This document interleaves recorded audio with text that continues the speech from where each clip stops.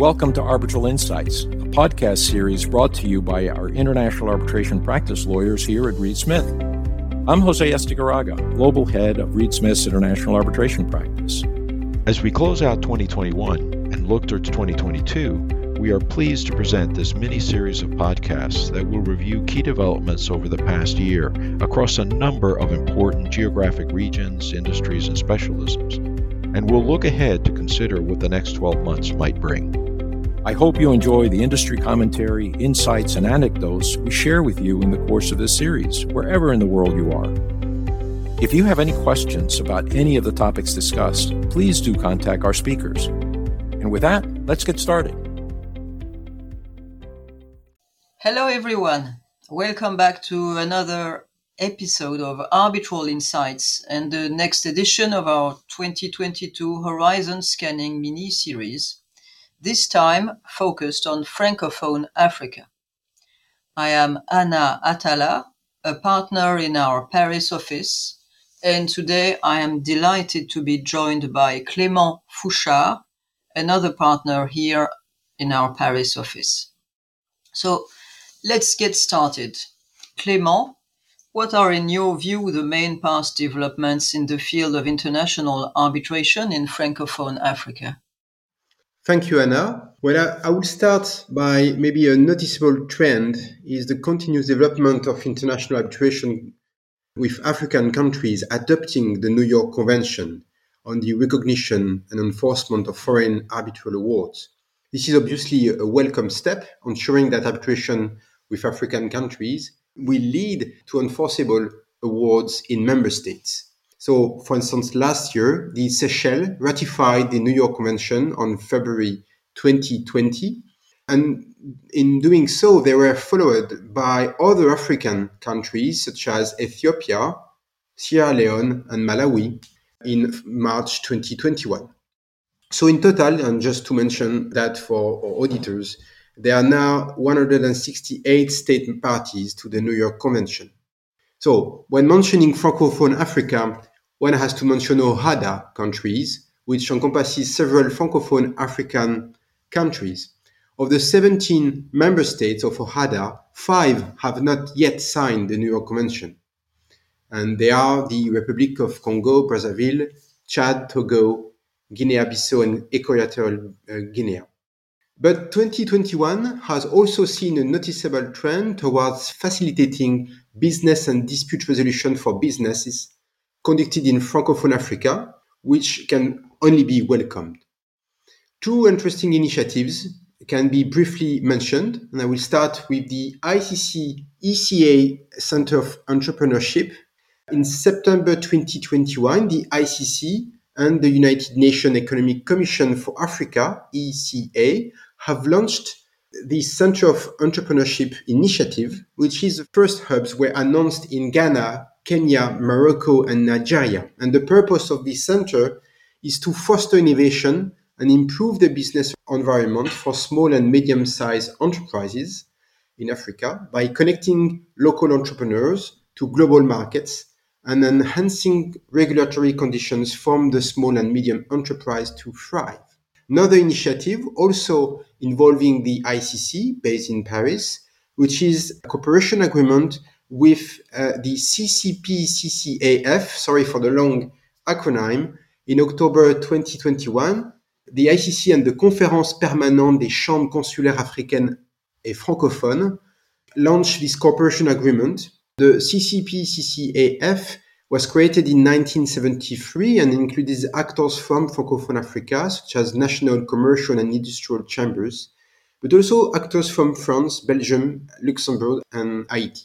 So the cooperation agreement covers international trade, access to finance, but also dispute resolution, including the arbitration tools promoted by the ICC.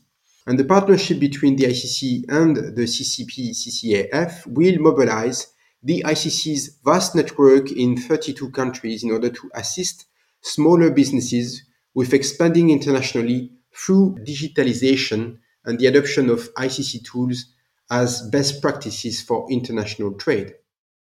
Now, turning quickly to the investment arbitration sphere, I would like to mention the official launch of the African Continental Free Trade Area, the AFCFTA, on the 1st January 2021. So the African Continental Free Trade Area is a free trade area founded in 2018 among 54 of the 55 African Union nations. So the free trade area is the largest in the world in terms of the number of participating countries since the formation of the WTO. The ratification of this agreement climaxes African Union effort to foster intra-African trade. And this agreement is expected to foster socio-economic development and industrial competitiveness in Africa. The AFCFTA will engender massive liberalization of intra-African trade in goods and services, making it easier for business to trade across borders and reduce the cost of trade. This agreement is not only a potential game changer for the continent inbound trade and investment, but also, and I think we'll come back to that, an illustration of the Africanization of investment law. It's worth to note that at the same time, between 2013 until 2020, investor-state dispute settlement cases brought against African states have unprecedentedly boomed to the extent that these cases outnumber cases brought against African states in the last 20 years, meaning that really investment arbitration is in constant increase on the continent. So maybe I will stop now and ask you, what about you, Anna? Would you have anything else to add? Well, thank you, Clément. You're perfectly right. In the past, actually, we have seen a number of positive signs where OHADA works well, but also negative signs. I would say the quality of CCJA's decision was steadier until several years ago. There have been more puzzling decisions since then. It should be recalled that CCJA has been around for a long time, but did not come across as fully used initially. Also, we have seen busier arbitral centers in Africa with reliable arbitrators, modern structures, technology, and importantly, expertise in arbitration. Now, turning to the future, according to you, Anna, what are the trends that will likely be developing in international arbitration in Francophone Africa? Well, I would say first, the transportation sector will continue to be on the rise and provide its fair share of disputes. But now the extractive sector, oil and gas, mining, is likely to continue to be one of the most important sources of disputes in Africa, and in particular in Francophone Africa. 4 out of 5 of the latest Francophone Africa ICSID cases relate to this sector, in particular in the Republic of Congo, for some of them very recently. In the future, we do not know how the CCJA will evolve, how OHADA will develop. It is not yet a system known to the general public, but it has good reason to develop. First, in civil society, because of great proximity between magistrates and litigants in fairly small countries and fairly small communities. And then for investors, the ICC or ICSID arbitration systems or even UNCITRAL have no reason to expect a smaller number of cases going forward. Obviously, when an opponent is a public authority, expectations are not the same. Expectations are for an external, competent, independent, and totally honest justice. In this regard, the judicialization of arbitration, whether ICC arbitration or on a smaller scale ICSID arbitration, is likely to lead to the development of conciliation processes. And we should see also in Francophone Africa increasing diversity for international arbitration. Still, the ICC is, of course, a key player in arbitration for Francophone Africa matters, and I think is likely to remain so. Although we see an increasing trend of parties avoiding Paris as a seat of arbitration nowadays, Paris to which they associate the ICC. And this is inter alia because of some recent rulings on corruption in matters involving Francophone Africa, which tend to favor a re-examination of the merits and sometimes the annulment of the award. Clément, in turn, looking forward, what are your predictions? In particular, do you think that 2022 will be the year of some sort of Africanization of international arbitration as you evoked for the past? Thank you, Anna. And I share the views already expressed. And indeed, a common criticism made to arbitration proceedings involving African parties is that they are rarely administered by an African arbitral institution. Another criticism made is that the arbitral tribunal rarely comprises an African arbitrator. Out of the 946 ICC arbitration proceedings registered in 2020, only one was seated in an OHADA country, Benin. Another revealing statistics, out of the 1,520 arbitrators appointed in 2020, only 2 came from an OHADA country, Cameroon, representing 0.13 of the appointed arbitrators. And obviously, those statistics do not compare to the number of cases involving parties or states to ICC proceedings. And we can find a similar trend in investment arbitration. ICSID statistics reveal that sub-Saharan African states have historically been respondents in 15% of cases at the center, while Middle Eastern and North African states account for 11%. Despite this, sub-Saharan African arbitrators have been appointed in just 2% of ICSID cases, while Middle Eastern and North African arbitrators feature 4% of cases. In contrast, Western European states have faced 26% of claims, but arbitrators from this country have sat in an outsized 47% of ICSID cases. So sorry for bothering a little bit with the statistics, but I think it's important to really set the scene. So despite the proliferation of arbitral centers in Africa, you just mentioned that, Anna, in Francophone Africa in particular, long-standing foreign centers such as the ICC and the LCIA are still more prevalent. And the ICC has, however, recognized that it is a necessity to develop ICC local centers in Africa. And just maybe to mention an initiative to try to help in this sector, ICC has sent the Hold the Door Open initiative. And the purpose of this program is to give young arbitration practitioners in Africa an opportunity to gain practical experience by observing arbitration hearings and engage with counsel and arbitrators in a structured program focused on advocacy skills and strategy. And this program will be launched early 2022. The same trend is also spreading to arbitrators. If the rule in the past has been to appoint Western arbitrators for arbitration proceedings seated in Africa and involving African parties, voices were raised in 2021 to call for more diversity.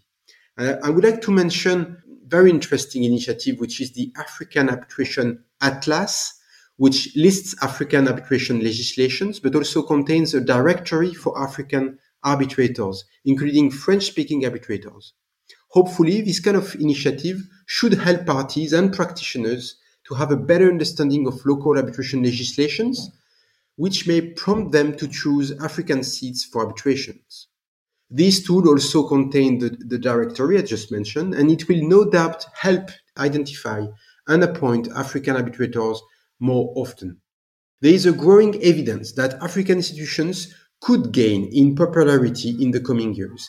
Parties have made it clear that they are increasingly willing to favor the promotion of ethnic diversity within the tribunal by choosing African centers over the security of the tried and tested institutions in more developed nations.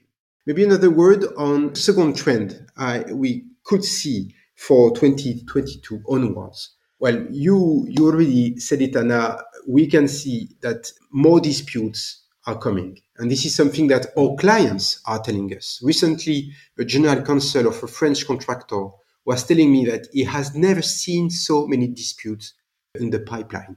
This increase is particularly true in respect with the China-Africa relationships. To start with, Chinese foreign direct investments in Africa soared from US dollars 70 million in 2008 to 2.7 billion in 2019. And for example, the Belt and Road Initiative launched in 2013 has seen China investing heavily in Africa to connect Asia with Africa and Europe via land and maritime networks. If China has been investing heavily and has increased its presence in Africa, it seems that the honeymoon period is coming to an end.